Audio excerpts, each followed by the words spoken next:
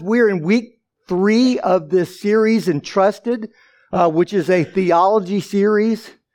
And guys, I'm excited because today we have arrived at the doctrine of doctrines,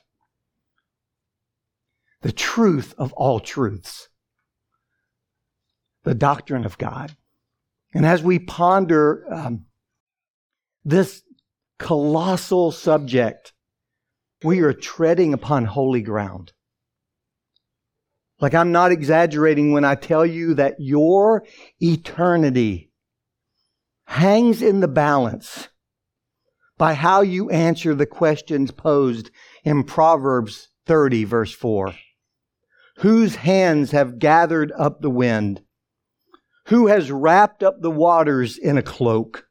Who has established all the ends of the earth? What is His name? And what is the name of His Son? How you answer those questions will determine where you spend eternity. Like, I promise you, your life will rise or fall on your knowledge of God. Like in his classic book on this subject right here, The Knowledge of the Holy by A.W. Tozer, he writes, what comes into our minds when we think about God is the most important thing about us. Let that just sink in for a moment. I read that when I was about 19 years old, and I've memorized it. It has stuck with me all of these years. What comes into your mind when you think about God? Not your job, not your marriage, not your family, not your background, not your education, but what comes into your minds when you think about God is the most important, the most significant thing about you as a person. The mightiest thought the mind can entertain is the thought of God. The weightiest word in any language is its word for God. That our idea of God correspond as nearly as possible to the true being of God is of immense importance to us. Like, this should be your lifelong quest. Like, your lifelong quest should be that my view of God, my concept of God, line up with reality. And that I'm on this journey. I'm living this adventure. I start here, but I want to end there with a greater knowledge of that, once again, lines up with the true being of God. Like, why should we obsess over this? Because the essence of idolatry is the entertainment of thoughts about God that are unworthy of Him. Are you guilty of that? I'm guilty of that. We're all guilty of that. The essence of idolatry is the entertainment of thoughts about God that are unworthy of Him. And I say this right now with complete confidence. It is always safe to assume that your view of God is too small. It is always, always, always safe to assume that your view of God is too small, because God is always greater than you think. Always more grand, always more glorious than you think. No matter how spiritually mature you are, or how many shreds you've completed through the Bible. I mean, those who are shredding right now, especially those who are shredding for the third or fourth or fifth or sixth time, they would say amen to this, because they know every time they open Genesis 1 and they finish with Revelation 22, their mind is blown by the greatness of God. Things they never thought and things they had never seen, they see afresh. There's always more to learn about the one true and living God. Always more to be astonished by. Every one of us is a theologian. We all have words about God. Every one of us is a theologian, and you should want to be a good one. Because our knowledge of God determines our response to God. How you view God will determine how you respond to God. A better understanding of God will equal a better response to God. Like this, a better understanding of God will lead to a deeper love for God and for others. A better understanding of God will lead to a deeper love for God. Remember, we're pursuing not just orthodoxy, but passionate orthodoxy. Like theology is literally the study of God. And your love for God is limited by your knowledge of Him. You can only love Him as far as you know Him. As Jen Wilkin has written, the heart cannot love what the mind does not know. And I believe that the more you know about God, the more beautiful He becomes to you. And the more likely you are as a result to say with King David, one thing I ask from the Lord, and this is all I seek from Him, that I may dwell in the house of the Lord all the days of my life, to gaze upon God's beauty.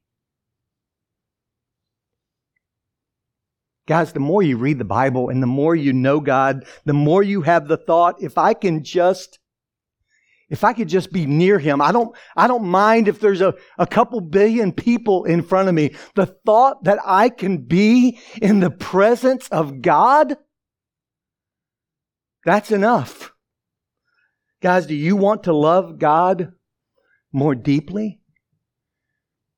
Then you need to see Him more clearly. A better understanding of God will lead to a deeper love, and it will lead to a deeper worship of God. The more you know God, the greater your ability to worship Him, and the greater your desire to worship Him. You'll begin to come to church worshiping instead of simply coming to church to worship. Like as you grow in your knowledge of God, as your understanding of Him deepens, you know what else will deepen?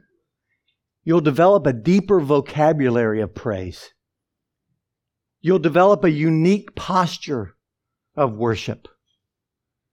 Like you will, guys, I've had this happen so many times where I've been in the Word or I've seen God work and words fail me and I get so frustrated. Like I wished I had a deeper vocabulary so I could tell God how glorious He is and how grateful I am that He saved me, that He knows me, that He chose me.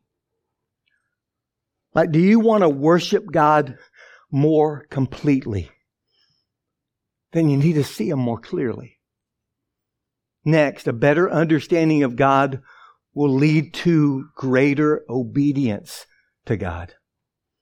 You can only obey God as far as you know Him and His will. As you get to know Him better, as you know His ways more accurately, you're able to follow Him more fully. We're told in Proverbs that the fear of the Lord, that sense of reverence and ranking yourself under Him, the fear of the Lord is the beginning of wisdom. Do you want to live a wise life? Look at God. Fear God. Do you want to obey God more fully? Then you have to see Him, church, more clearly. And finally, a better understanding of God will lead to greater confidence in God. The more you know God, you see this. Like all of us see this one. The more you know God, the more you trust Him.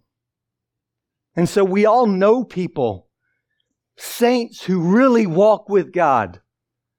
who God has carried them through deep trials and heartache, and yet they have a song on their lips and a longing to talk about the greatness of God.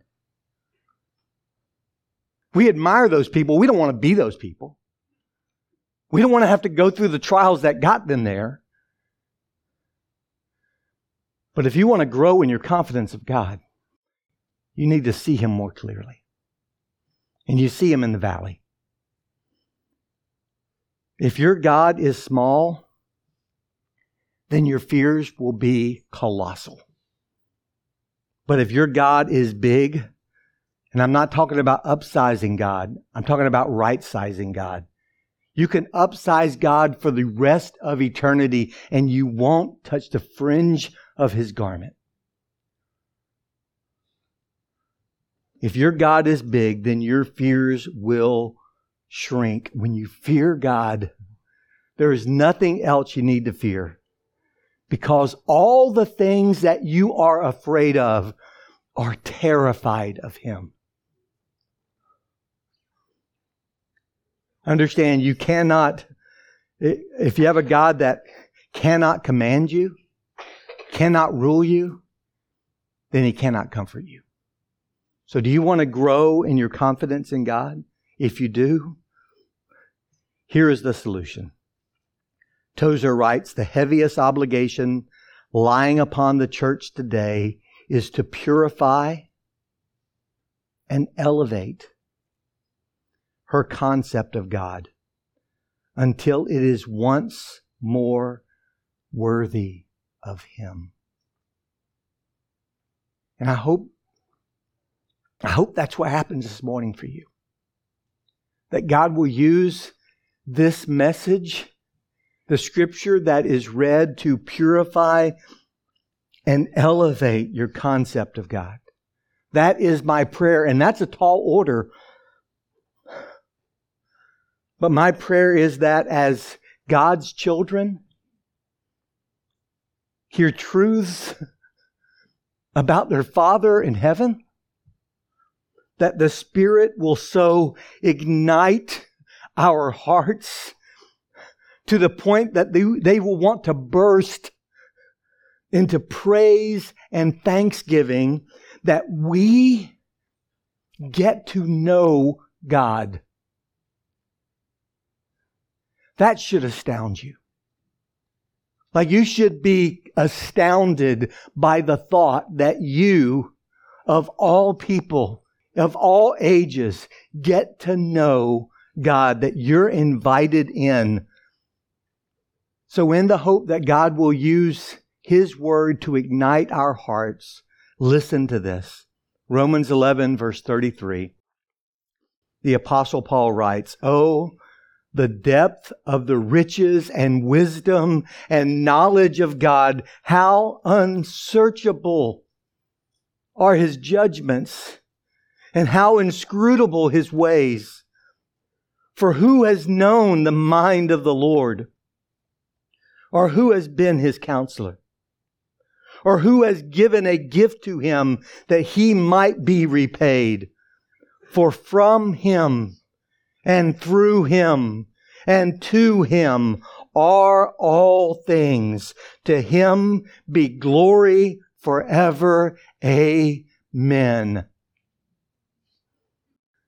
Like I read that knowing where it comes in the book of Romans, and Paul's heart is full to the point of bursting. And so after laying out 11 chapters of theology, he bursts into praise. And guys, all of us should acknowledge that these words here were written by someone who knew God significantly better than any of us do. Right? Like Paul understood God more deeply than anyone here. And yet, Paul says that God has depths that he cannot fathom. Paul says that God's ways are both unsearchable and inscrutable. So even if you wrote half of the New Testament, you are always correct in assuming that your view of God is too small, because Scripture teaches that God is incomprehensible. That's a lesson we should teach to our children. God is beyond and above. Like He's in a category all to His own. God is incomprehensible. Like there is a depth in God that is beyond your ability to grasp. You just lack the capacity. I lack the capacity. There is more to God than we will ever be able to comprehend. Now, we can understand truths about God, but we can never understand God exhaustively. Like we've been entrusted with truth. We've been entrusted with the truth that God is inexhaustible, indescribable, but that God is incomprehensible. We read in Psalm 145 these words that David declares, "Great is the Lord. He is most worthy of praise. No one can measure His greatness." That's not hyperbole. No one can measure the greatness of God. In Psalm 147 we read, "Great is our Lord and mighty in power. His understanding has no limit." And then we read in Isaiah 55, the words of God Himself, "For my thoughts are not your thoughts, neither are your ways my ways, declares the Lord. For as the heavens are higher than the earth, so are my ways higher than your ways, and my thoughts than your thoughts." God is saying, guys, there's a category problem here. Like, I'm not like you. Your greatest error is thinking that I am.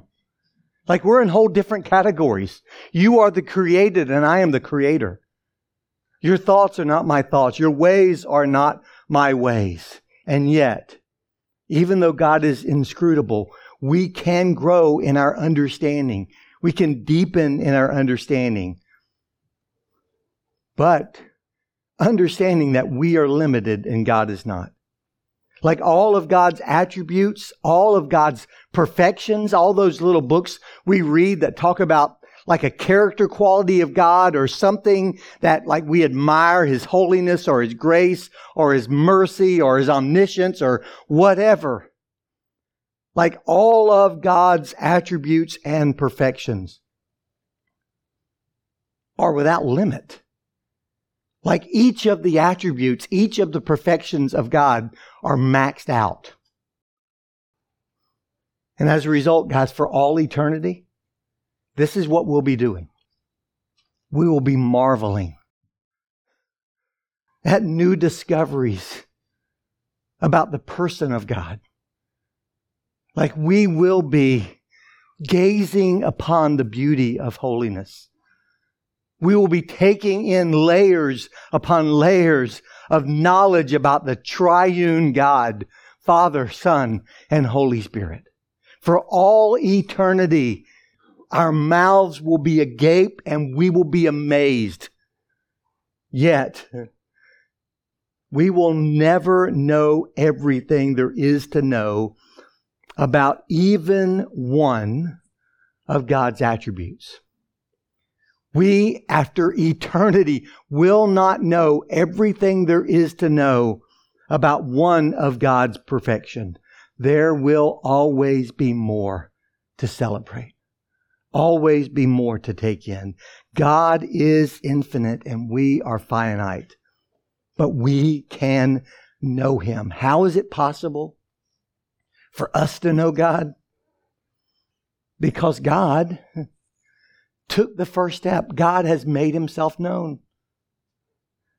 Through creation, through His Word and through His Son, who is the very image of the invisible God. Like in your Bible, God Himself defines God. He tells you everything this side of heaven He wants you to know about His character, His nature. So unless you think yourself equal with God, you should not attempt to be His editor. You see, every true thing you know about God is because He has entrusted it to you. He has revealed it to you.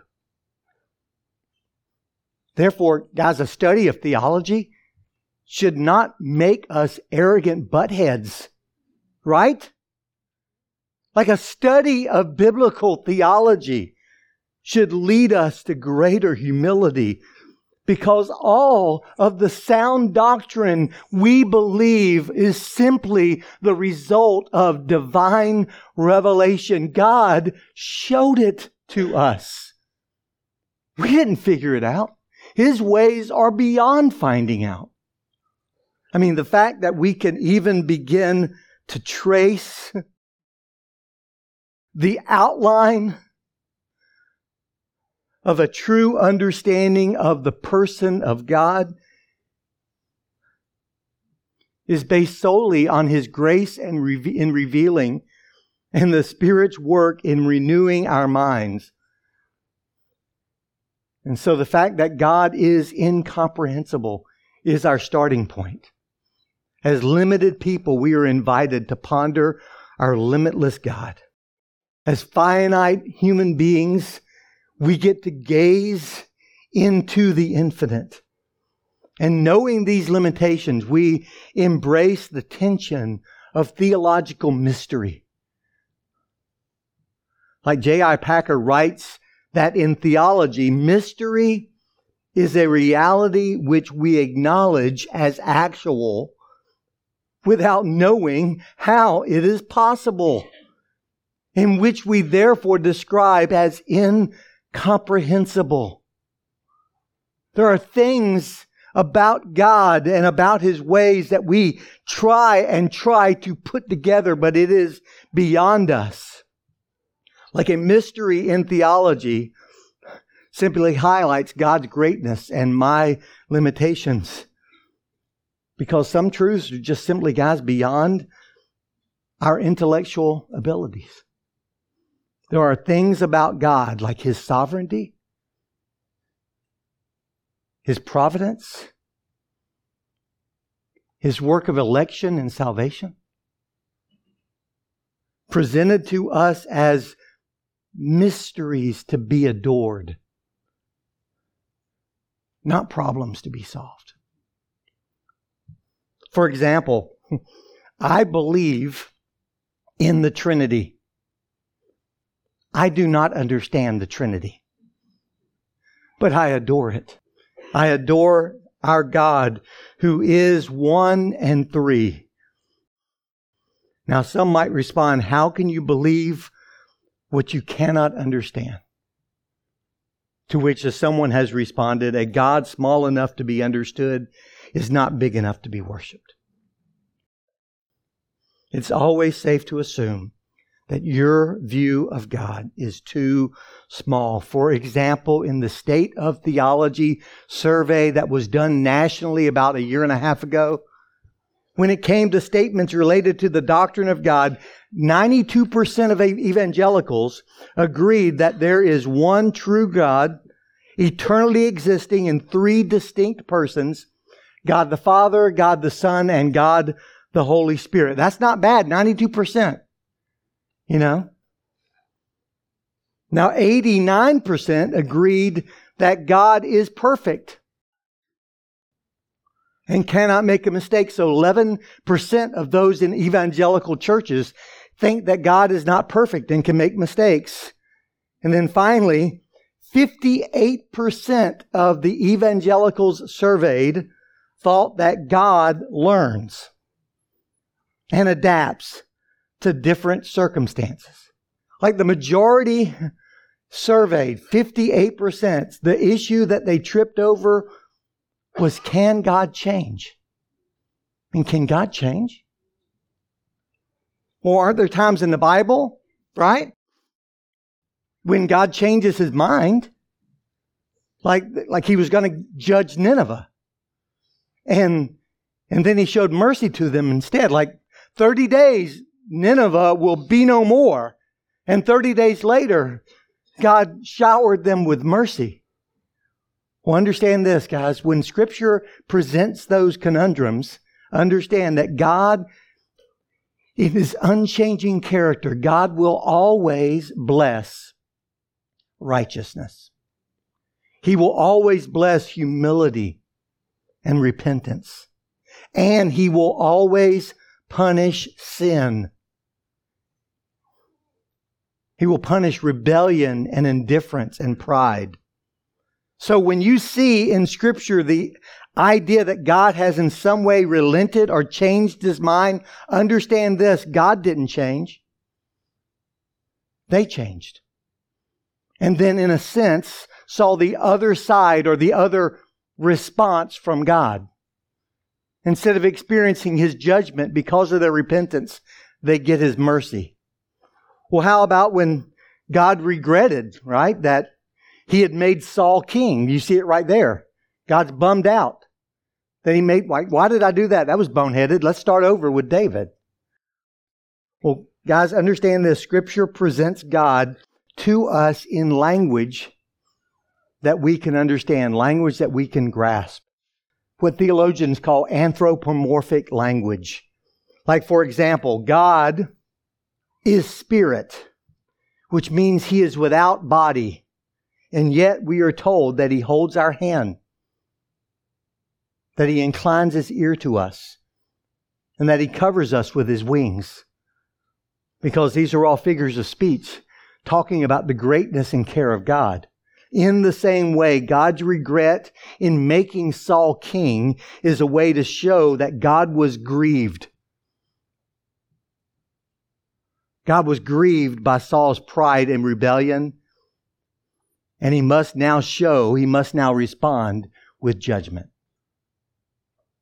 Now, God wasn't reacting in some sense that he was caught off guard. God is always angry at sin. And he always blesses righteousness. And so in 1 Samuel 15:29, the prophet Samuel says to King Saul, right as he is being rejected, "He who is the glory of Israel does not lie or change his mind. For he is not a human being that he should change his mind."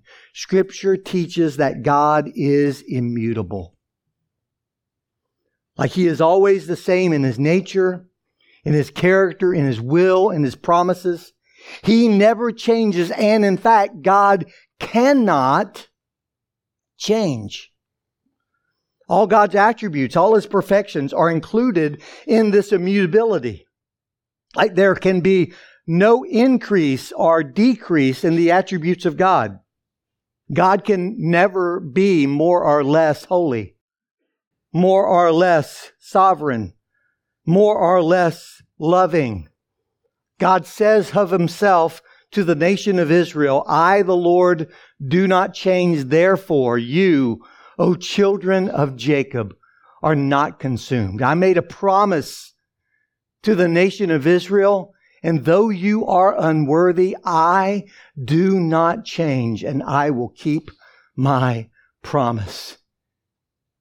And since God doesn't change, we read in the New Testament the very same thing. Every good and perfect gift is from above, coming down from the Father of heavenly lights, who does not change like shifting shadows. There is no increase.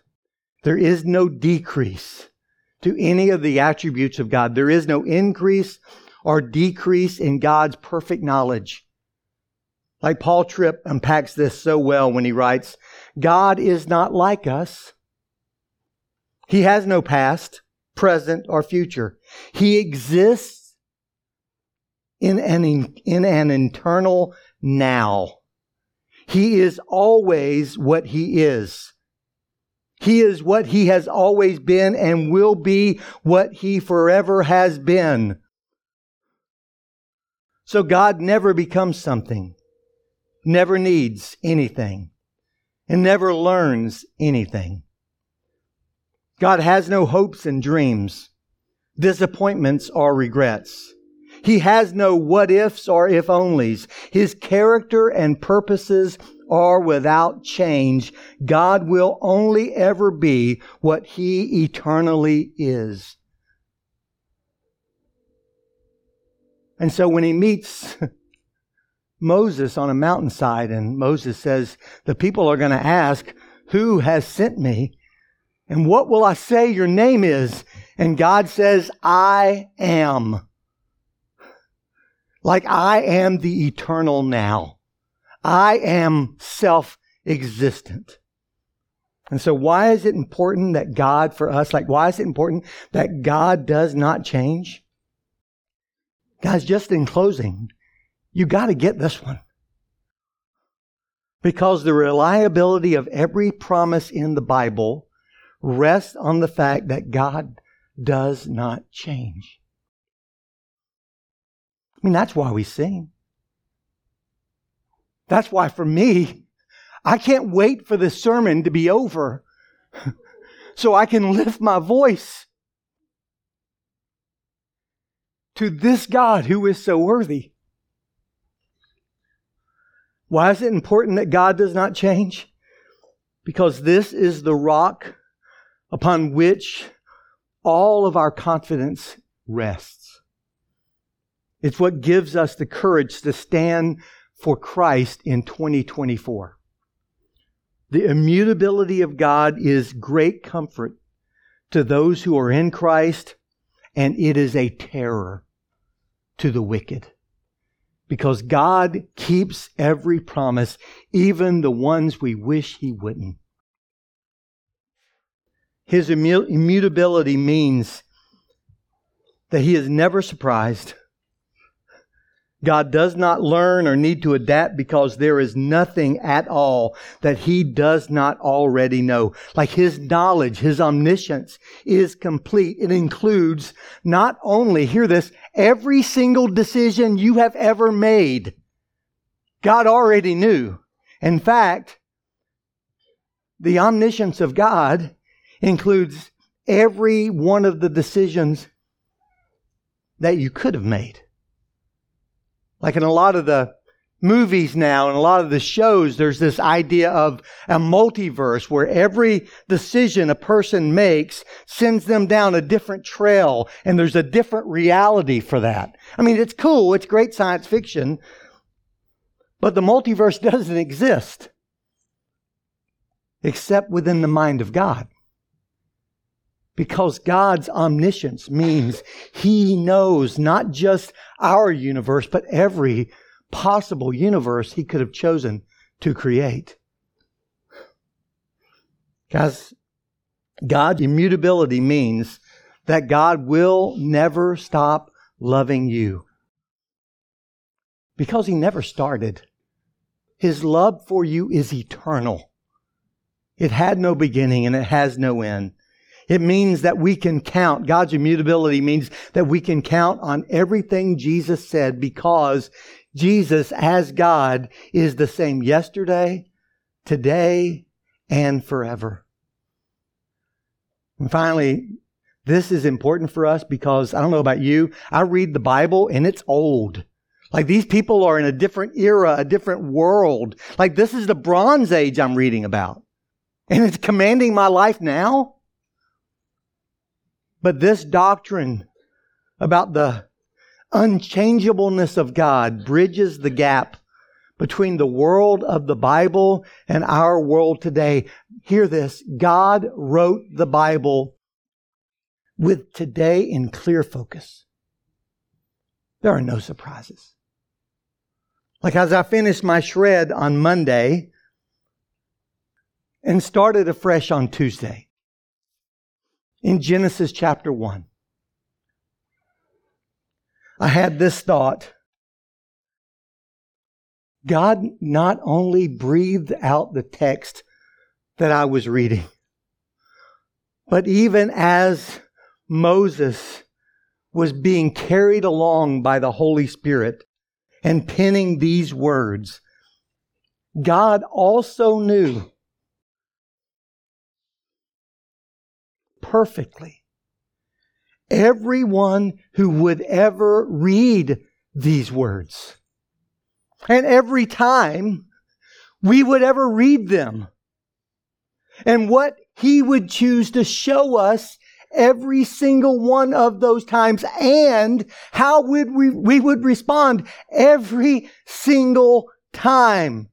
And all of that was in the mind of Yahweh as Moses wrote under the inspiration of the Holy Spirit, in the beginning, God. Let's pray. Who is like you, O Lord, among the gods? Who is like you, majestic in holiness, awesome in glorious deeds, working wonders? And now, with every head bowed and every eye closed, as you prepare your heart for communion, listen to these words. Here is your God. Behold, the sovereign Lord comes with power. He rules with a mighty arm. Behold, His reward is with Him, and His recompense accompanies Him. He tends His flock like a shepherd. He gathers the lambs in His arms and carries them close to His heart. Who has measured the waters in the hollow of His hand? Who with a span of His hand has marked out the heavens? Who has held the dust of the earth in a basket, or weighed the mountains on the scales and the hills in a balance? Do you not know? Have you not heard? Has it not been told you from the beginning? Have you not understand since the earth was founded? He sits enthroned above the circle of the earth, and His people are like grasshoppers to Him. He stretches out the heavens like a canopy and spreads them out like a tent to live in. To whom will you compare me? Or who is my equal, says the Holy One. Lift up your eyes and look to the heavens. Who created all these? He who brings out the starry host one by one and calls forth each of them by name, because of His great power and mighty strength, not one of them is missing. Do you not know? Have you not heard? The Lord is the everlasting God, the creator of the ends of the earth. He will not grow tired or weary, and His understanding no one can fathom. God bless my brothers and sisters in this room as they come to this table. May they come in awe that the God I just read about put on flesh and had that flesh nailed to the cross for them. Bless these elements, we pray. Through Christ our Lord. Amen.